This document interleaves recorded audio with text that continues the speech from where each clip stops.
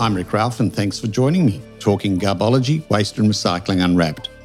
As an industry professional with more than 40 years' experience, both internationally and in Australia, my podcast series provides listeners an insight to and conversations with a number of key industry leaders, subject professionals, knowledge experts on a wide range of topics waste and recycling related. Wherever you may be listening, I trust you find my program informative as we explore and unbundle the complex yet interesting subjects of waste management, secondary resource recovery, recycling, and all their endeavours. We've recently covered a number of podcasts in relation to the Australian export bans. We've spoken with Nick at Equilibrium a couple of times about China and what that means. Recently, I also spoke with Kristen Tilley from the Department of Environment down in Canberra about the legislative process and what was required of that. I thought it was opportune to speak with the leader of this reform process and Australia's first Assistant Minister for Waste Reduction, Environmental Management, MP, Minister Trevor Evans. I'd like to welcome you to this podcast, Trevor, and start at the beginning of asking you, just give us a bit of a brief background to yourself and being the first Assistant Minister of Waste, what do you bring to the position? Yeah, thanks, Rick. It's a pleasure to be joining with you on this podcast. My run up to politics, I guess, is a little bit unconventional. I'm maybe a reluctant or an accidental politician in the sense that I never really expected to be here. Immediately prior to politics, I headed an industry group, the National Retail Association, and that brought together a little bit of my history in terms of my family's history. I come from a long line of small business owners, retailers, shopkeepers, and restaurateurs, and I'm a trained economist as well. And so I'd done a fair bit of work on consumer-facing markets and regulation and deregulation in particular in terms of my work as an economist. And in the work advocating for the retail sector, which is, dominated by some big companies, but the backbone of which is still small and family shop fronts and businesses, it was just becoming increasingly clear to me that a lot of policy making, not just in Canberra, but in the States and even at local government level, is ignoring the fact that the majority of people are there in small businesses and family-run businesses, and laws tend to be made for predominantly thinking first and foremost about big businesses and big government and potentially other big interests. My frustration was becoming evident meeting with, legislators and ministers and regulators and agencies and policymakers of all sorts. And I thought, it's no sense in me whining and complaining about it. If there should be more voices for small and family businesses in the policy-making landscape, then it was incumbent on people like me to step up and get involved. And that's very appropriate. You've got that business and economic background. I think that's a refreshing view of the world, certainly to put that sort of business background into waste and recycling, Minister. It is, and you become quickly aware in this exciting role that I have how many small and family businesses there are in the recycling and waste sectors right around Australia. And I guess the other parallel that I'd draw is my early work as an economist was in some sectors like water and electricity, which have some interesting parallels with, waste management in the sense that on the governance side of things, the laws are predominantly state-based laws where responsibility has been devolved down to local councils, and where the services have been treated like an essential service, i.e. as far away from consumer interests and markets and so on as possible. And it's been a real reform task to sort of modernise the outcomes as consumers' expectations have changed. Yeah, and I think that terminology, the essential service, is widely used, but I'm not quite sure if it's widely understood of exactly what it is. So we start at the beginning. What was the driver for the government to appoint an Assistant Minister for Waste? I mean, we've been very critical over the years, industry in particular, the federal government been missing in action for many years with waste policy, etc. And out of the starting blocks, we now get yourself, an economist, a businessman, someone who understands it, and now stepping into the breach of waste. What was the driver for that, do you think? I don't think it would be accurate to say there's a single driver. What's happened is a number of different factors have come together at once. So we obviously had some arising trade issues with respect to waste and recyclable commodities and trade or problems with trade arising, in particular with the China's national sword policy, but also with other countries. And it's fair to say that no state or territory government is well equipped to have trade conversations. The federal government is probably the best equipped to have those conversations. It's also fair to say we've got the first Prime Minister in Australia's history who's actually just naturally, personally interested and passionate about these issues. Prime Minister Scott Morrison is very curious about this, and I think he knows from his connections with mainstream and suburban Australia that expectations are changing in this place, and that there has been this growing sense of unease in the Australian population, that the outcomes over the last 10 years haven't been optimal. And as Australians have become increasingly aware that their commingling recycling has been sent to other places around the world with mixed results, as they've become increasingly aware that waste and rubbish and recyclables are being shipped and trucked and transported hundreds or thousands of kilometres around the country past recycling facilities to take advantage of loopholes or differences in laws. There really has, I guess, been this real driver from the community and the grassroots level. And the last factor I'd say, which you can't discount as well, is this increasing emphasis on where Australia fits inside of our own region. And I think the Prime Minister is very acutely aware that as we deepen our relationships and our ties in our region, and I'm thinking especially of some of the island nations in the Pacific region, it's become increasingly apparent to us that this is an existential issue for many of our near neighbours and friends in our region. And so for Australia to help, and as we broaden and deepen those friendships, we need to have our own affairs in order and to have the solutions there on hand if we're to help our near neighbours and friends to confront their own existential challenges. You mentioned their curiosity, the fact that the Prime Minister is quite curious. I think that's quite a very healthy position, because I think then we get questioning, we get challenging.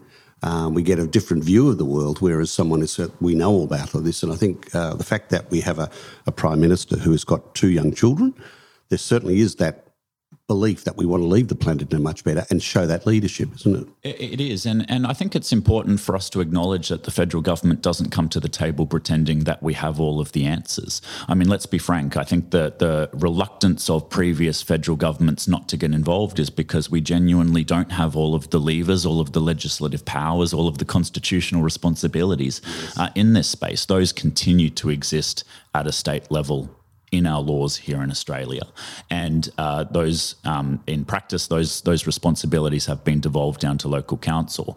The federal government can bring a number of things to the table, but we haven't automatically taken over the responsibility. We haven't automatically inherited all of the legal powers to intervene here. And what we also haven't done is automatically picked up years or decades worth of experience and corporate knowledge, so to speak, inside of our government of how all of this works. And one of the key planks of my role has been to engage very, very closely with industry and experts and specialists because we accept that we don't have all of the answers and all of the knowledge. And it's really important for us to work closely with the people that do, the people on the ground doing the work, basically holding and touching this stuff day by day in order for us to make the right policy decisions. You have been out there at the coalface. You've seen a lot of the activities. You've seen a lot of the businesses. How many sites do you reckon you've visited in the time? I mean, your various period, because I know you're forever either in a car or you see your photo pop up on Facebook or you pop up somewhere in the industry. How many facilities do you reckon you've seen? You've stumped me, Rick. I honestly, I have no idea, and I shudder to think if I had to add it all up, what the total number might look like. It'd be hundreds, I'm sure. It'd have to be. I can give you a little insight that at one point, a few months into the role, I had not a complaint, but an observation by somebody I work closely with in the department who noted how many briefings and pieces of information that had to draft to try to keep up with my busy itinerary as I ran around the country meeting with stakeholders left, right and centre. Yeah, no, but I think that's really healthy because at least now you've got that macro understanding to the micro issues. So, unless you actually have that broader overview, you really can't be guided in the policy process, can you? Absolutely. And I'd also make the observation right from the start that there's no shortage of challenges and opportunities that I see across the landscape in this policy area. My biggest challenge, the government's biggest challenge, is one of prioritisation. There's lots of things that we want to do. There's lots of things that we want to change, but it does take a little bit of time and effort to focus on challenges one by one. And many of those challenges are interlocked. The economist in me wants to speak about the supply side challenge and then the demand side challenge and the creation of sustainable marketplaces and practices. And in a way, all of those things can't exist without the others. No, they can't. And I guess that starts with the national waste policy. The government signed off on that direction, the action plans, some pretty ambitious targets in there, etc. And cascading out of that, we've got the export bans. The challenge we have with that national waste policy is it sets some pretty ambitious targets, and yet the federal government doesn't have the control or the levers to actually pull it. How do we achieve those targets, Minister, do you think? Or what direction can we go to achieve those targets? I think that the national waste policy and the action plan that sits behind it is a really momentous creation. It's a real moment in time for this journey in Australia because it has the agreement of all of the governments around Australia. So every state, every territory, the federal government and the local government association were all there at the table when that plan was settled and when the action plan was agreed on. And that action plan, you're right, does set some pretty ambitious targets and it sets some measurable milestones along the way, and it sets out responsibilities for who is going to take the lead and who's going to achieve various things and who's going to help and support them and cooperate with them along the way as they go about achieving those targets. I think it's really important for us to extend the planning horizon in this policy area. I think it is important for us to look out 10 years and to think about where we want to be. And I guess thinking about where we started, it is important for us to set targets there that are actually ambitious. You don't want to set anything that sounds too much like business as usual, but the targets there are also achievable. Some of them are incredibly ambitious, that's true, but they are achievable. And you're right, at the end of the day, the federal government can't just tell other people what to do in many instances. We can't just direct the states and territories to do certain things or legislate various things. We do have some tools at our disposal. We can, as we have recently with the Recycling Modernisation Fund, we can bring money to the table to co-invest with states and territories. We can seek agreement. We can use our moral suasion. We can. There are all sorts of Big Brother. There are all sorts of tools at our disposal. What I would also just, I guess, make the observation though that this is a policy area that doesn't have quite as much partisan history as some other big areas of policy. That's a good thing. And even though there are lots of different views at the table, I would commend every government around Australia for broadly leaning in.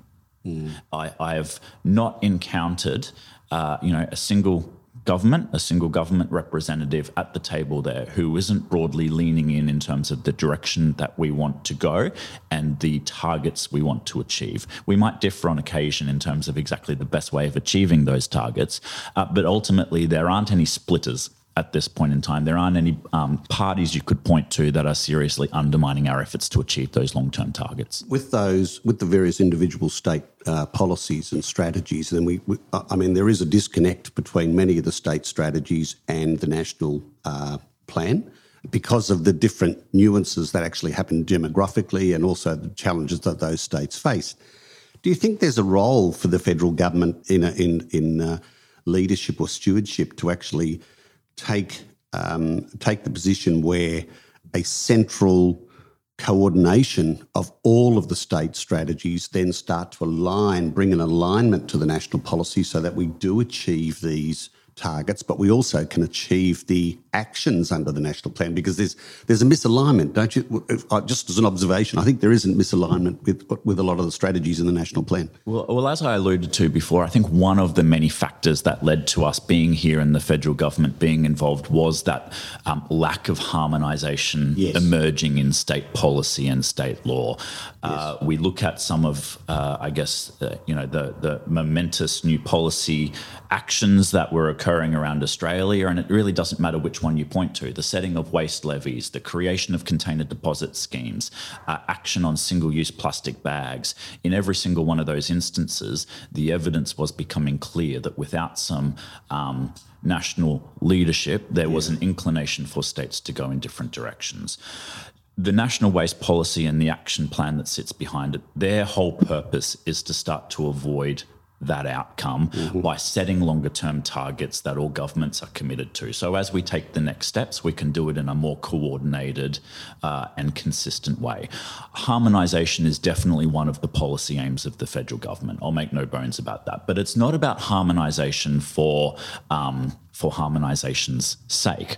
I'm okay if container deposit schemes around the country work in slightly different ways or empower different not-for-profit groups or similar in different jurisdictions.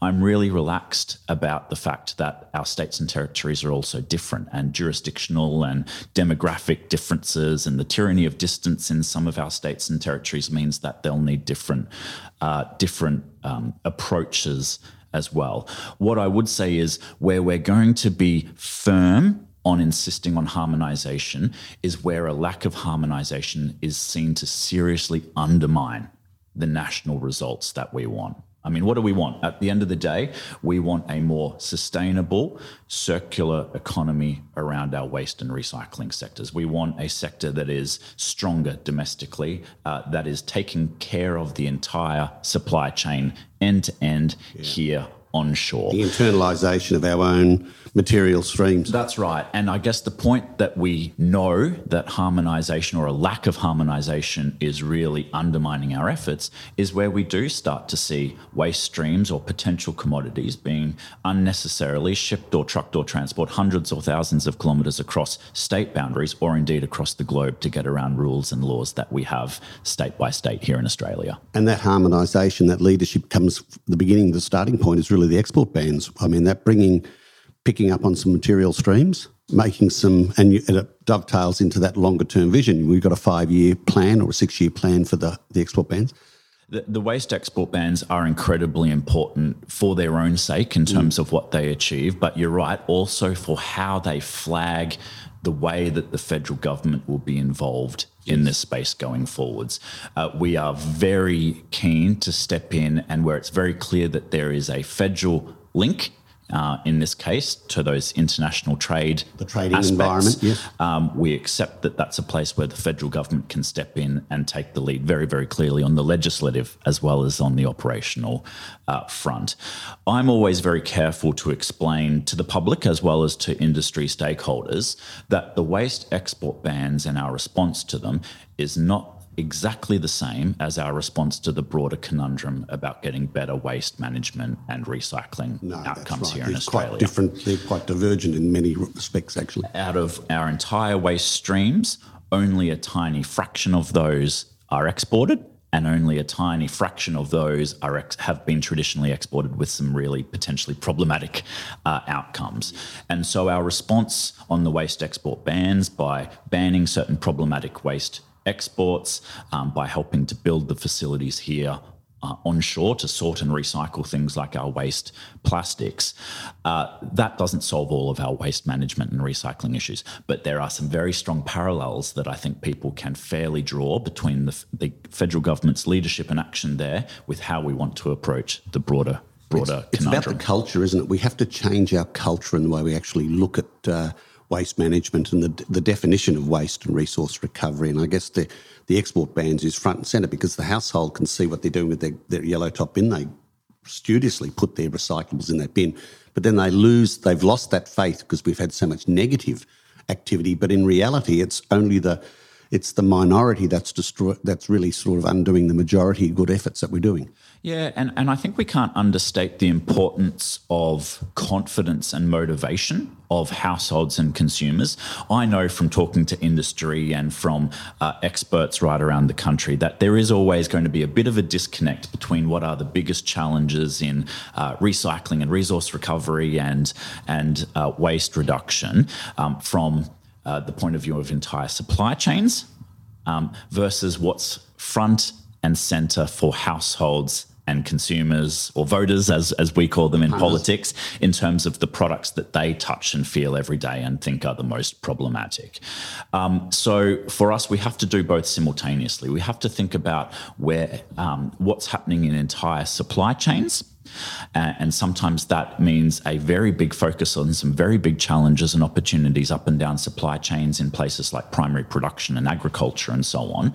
But at the same time, we can't lose sight of the fact that at the household and individual level, confidence is king here. We need the public support because ultimately the best way to get results for everybody up and down the supply chain is to change behaviour. And that's not just about education and awareness, because lots of people know what they should be doing. The question is about motivation, and that's about confidence. People need to know that when they make that little mini decision, second in, second out, in terms of what they put in which bin or how they dispose or recycle various objects, they've got to have confidence that that little decision leads to a great outcome. I think you touch on a very important point there. We talk about the public and the punter out there, but there's a genuine disconnect in people understanding that the person at the household with their recycling bin is the procurer of recycling content, is the legislator, is the politician, is the person who's going to develop and invest the money. So if they don't have that confidence in something as simple as a yellow top bin or as simple as a green waste bin, the cultural shift, you're not going to get them to actually start specifying in their business recycled content, and you're not going to get them when they're actually designing policy to actually be designing policy. The householder is the person that we're trying to ultimately change in a whole range of policy, and I think there is a very much a disconnect. We don't always acknowledge that. Yeah, it's a very, very important point in public policy. In decades gone by, there was a distracting and silly debate about whether we're focusing here on an economy or on a society when we think about public policy. And of course, the point is it's all one and the same. They're different prisms through which to view exactly the same thing that's going on. Regardless of whether you think about it as society first and foremost or an economy first and foremost, the point is that actually most of the power sits in the hands of everyday people and the tiny little decisions that they're making in their tens or dozens or hundreds or thousands every day and every year. And changing those outcomes is the biggest challenge of all, and it isn't just about making sure that people have the right information in their head, it's about making sure that they're motivated. And that's about many things. It's about confidence. It's about wanting to do the right thing and knowing that the right thing is going to happen. But it's also about value. And it's about people knowing, for instance, with container deposit schemes, that the things that they're touching and feeling have an economic value of sorts, and it's worth thinking twice because that aluminium can or the plastic bottle that you're holding in the hand could potentially be valuable to you, and it's something that can go back, become a commodity, and support jobs just like your job out there in the real world. You touched upon harmonisation, and certainly I think the export bans is one way that we're actually going to do that. There's a broader conversation to be about harmonising definitions and reporting, because if we can't measure it, we can't manage it. How do we get a shift or a driver to get a greater harmonisation in definitions so that we get consistency? Because I think in 7 different states we have waste referred to as 7 different items in legislation. That would be a hurdle you'd have to sort of want to try and jump, wouldn't it? I'm smiling, Rick, because in my first moments in this job, I said, all right, show me the data, show me what's going where, tell me about what the national picture looks like. How many spreadsheets were you presented with? Well, I am an economist at heart. I would have loved to have received a fantastic spreadsheet that laid it all out there for me to dive into the numbers and to truly understand what was going on. And of course, every industry leader would like that, I'm sure. Of course. course. And the response I got back, of course, was, well, there is some data, so to speak. The question is how consistent it is, whether we can count on it, and how old it is. And so it has been one of the federal government's priorities to really change what's happening there. It's not well known and understood yet, but at the heart of the agreement that the federal government reached last year with the states and territories, which included legislating the export bans, the co-investment in building new facilities and infrastructure around the country. Another condition of that agreement is that every state, territory and the Commonwealth are now agreed to share data in real time and to work on the harmonisation of those definitions. So the federal government is right now working very, very hard on what will hopefully be a real-time, nationally consistent repository of data around waste and resources in the country. Wouldn't that be refreshing? But will that be held by government? Because government are masters at getting all the information, being the keeper of the keys, or will the stakeholders, will we have a process where there be some transparency on those numbers so business can have some confidence where they're going to invest, that the numbers stack up? I'm a huge advocate for transparency as a principle, and I know from visiting many of the exciting startups and innovation hubs around the country that wherever government can make data available in a very accessible form, innovators and entrepreneurs can take that information and do amazing and transformative things with it. So our intention is to make as much of it transparent as possible. There will be some slight hesitation from some stakeholders around commercial and confidence numbers, obviously. So sometimes there'll have to be a level of aggregation or data clustering to avoid commercial and confidence breaching outcomes. Everyone will be very comfortable with that. Absolutely. But I guess the point at the end of the day is we want this to be a public-facing repository of data and information. This isn't just for myself and the federal government and our department to inform ourselves with policy making going forwards. The point is for everybody to have visibility of this, because I'm so conscious that many entrepreneurs and businesses and industry experts out there will be able to do far more with that data than government ever would. We touched upon previously, you mentioned that the Prime Minister's curiosity, and I think that also transitions across to the community, their curiosity in recycling. One of the frustrations that we do have with industry, we hear the mantra about investment, we hear the mantra about internalising recycling, etc. But the absolute showstopper is culturally the Australian. Generally, there is not one jurisdiction that has said to the waste and recycling industry, we welcome your investment here. The community can have confidence in those very, very world best facilities. There is a problem in community culture actually having an acceptance for investment of the industry, isn't there? There's a real, we talk about it, but then as soon as someone says we're going to put a waste-to-energy plant in this location, everyone thinks we're going to turn pineapples into oranges as an industry. How do we change that planning conundrum? How do we build that confidence? I'm not sure that the federal government has all the answers to that question yet, but there are a couple of opportunities coming up for us to explore how that might be done better. Yes. I'm very interested in the city deal making space. There is a notional agreement for the city deal focused on southeast Queensland, which includes some of Australia's biggest local governments and a very big and fast-growing region.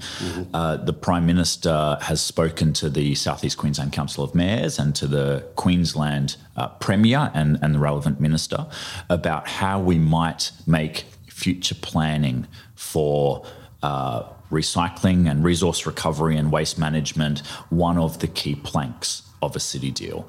And city deals are in a formative stage in Australia, but it's a really exciting opportunity because it's one of those places that breaks down walls and it allows all three levels of government to think long-term on the needs of a particular region.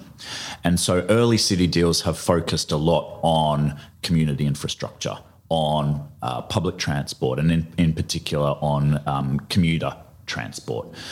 This will be the first time that a city deal looks at a region's long-term waste and resource recovery infrastructure needs.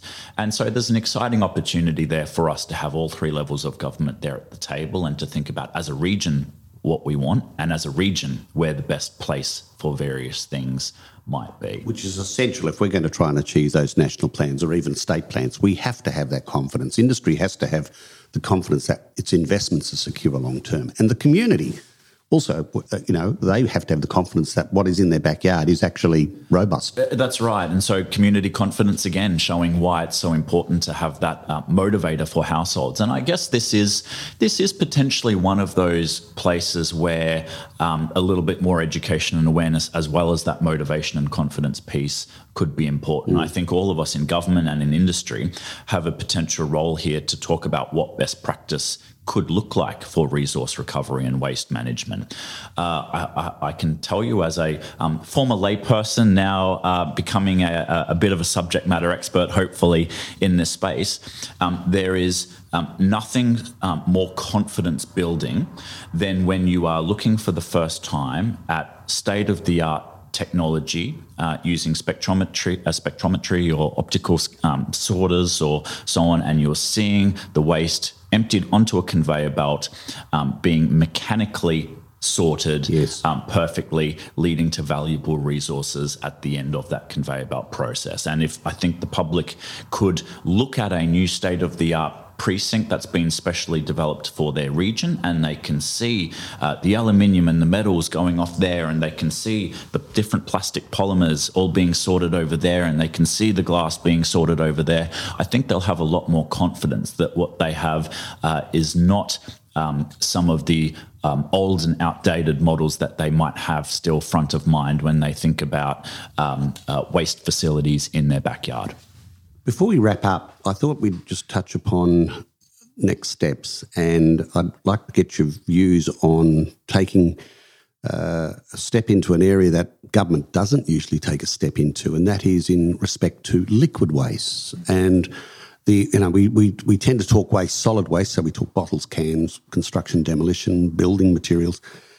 Slipping through the keeper is liquid waste, and some of the complexities that we have with that with organics, and then we have that regulated waste, and I'm pleased to hear about the definitions, because the industry would welcome a harmonisation of the definition around regulated waste.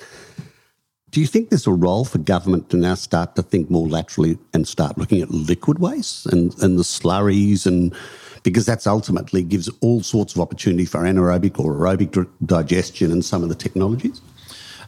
There is definitely an opportunity there for governments at all levels to do more and to look at what's now possible with some of the emerging technologies and methodologies around the world. I will say, frankly, from the federal government's point of view, it is one of many potential priorities and opportunities that sit there on the table. We're so conscious that we have such big and ambitious targets where we have to do a lot more around, single-use plastics, with the packaging targets that we have set for 2025, with the food waste targets that we have set for 2030. With the challenges, as you mentioned, with relation to planning and approvals, and for policy to guide potential waste to energy facilities around the country. There are so many priorities in terms of our focus. I think that's one, and I think it's going to have to find its appropriate place in that priority order going forwards. Look, we could sit and chat for hours on this sort of subject. It's quite refreshing to speak to an elected representative who understands the industry but also has that business and economic understanding. Before we wrap up, if there's anything else you'd like to sort of share with the listeners today, because I think there's a couple of touch points there I'd like to come back at some point. One, I think once the legislation is through Parliament and we know what the export bans really look like, I think that's worthy of exploring a bit further. And I think we need to also explore, in relation to those export bans down the track, regional opportunities. We have a very demographically, regionally challenging environment, and we haven't got time to chat. Anything else before we wrap up on this one you'd like to just share with anyone put forward? Well, I think it's a case of me telling you how genuinely I've appreciated the engagement that I've had with industry and businesses and stakeholders, local government, not-for-profit organisations, everyone who has an interest in this right across the board. There's been a lot of genuine goodwill that I've encountered at every level, and a lot of people that have been, I guess, pleased, as you've reflected on, to have a government that's paying a lot of attention to this topic and to really understand the opportunities that are presented by getting this policy area right. It is fair to say, as you just characterised it, that first and foremost, we've got to solve some really big challenges in this area, which naturally mean some very big nation-changing infrastructure and facilities that will be located in and nearby to capital cities. The creation of markets, first and foremost, it has to click in the places where it's easiest before then you can start to take those models and apply them to the places where it might prove hardest. And that was the case for some other essential services, such as electricity, where making good, workable markets in inner city areas allowed for that technology and those solutions to be rolled out in regional and rural areas. And I think waste services and resource recovery policy is on much the same path. Minister, thank you for sharing a bit of an insight to the role and your views. I think we're in very safe hands as far as the waste policy and recycling, certainly the leadership by the federal government to actually have an assistant minister focusing on the sector. I'm going to give you some homework before we get our next podcast. I really would be interested to know how many, and I think the listeners, just go back to the diary notes and let's find out how many sites you actually have visited to give us a bit of an understanding of this. So there's your takeaway homework, mate. Looking forward to it. Although I think my diary manager will shudder at the idea of having to go back, but we'll get you that figure.